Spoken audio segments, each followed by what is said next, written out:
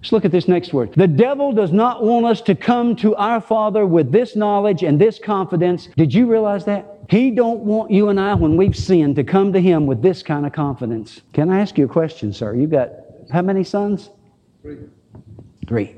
If one of them committed murder tomorrow, could they come to you? Do they know that? Okay. Our Father is not going to stop loving us because we sin.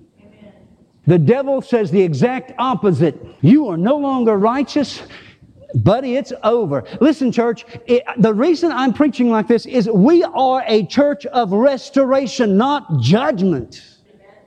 There's not a one among us that can raise ourselves up to the point of excluding someone who has fallen if they come repentant. Now, if they continue in their sin and try to justify themselves, they're doing damage to themselves and those around them. That's not going to be condoned. Okay? The devil does not want us to come to our Father with this knowledge of His confidence and willingness to forgive, finding and forgiving under the throne of what? What is grace? I like the next phrase, undeserved kindness. What is that scripture from Romans? I wish I had it up here. It is the kindness of God that leads you to repentance. Once you're confronted, if the person doing the confronting understands the grace of God, they'll be kind to you. God is so kind that He just reduces you to a repentant sinner.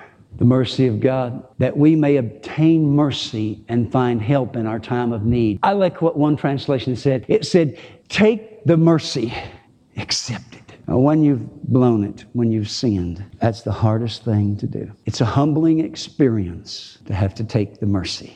We don't believe, and we won't take the mercy until we understand the nature of our sin. We'll try to justify ourselves. We won't accept accountability. We'll hide it. But when we come to that place where, like David, the prophet Nathan said, thou art the man. David fell to his knees, repented, confessed, repented. And he got the full benefit of the grace and mercy of God. What would have happened to David if he had not done that? Can I venture a guess? Even though it is only a guess, he would have become another Saul. Remember, Saul was confronted with his sin. And instead of accepting the mercy, instead of confessing and repenting and accepting the mercy, he went on in his lifestyle, in his direction. And what happened to Saul? He lost the kingdom, he lost his sons, he lost everything, lost his life in the end. It does not have to be that way, church. Amen? It does not have to be that way. Take the mercy. Take it.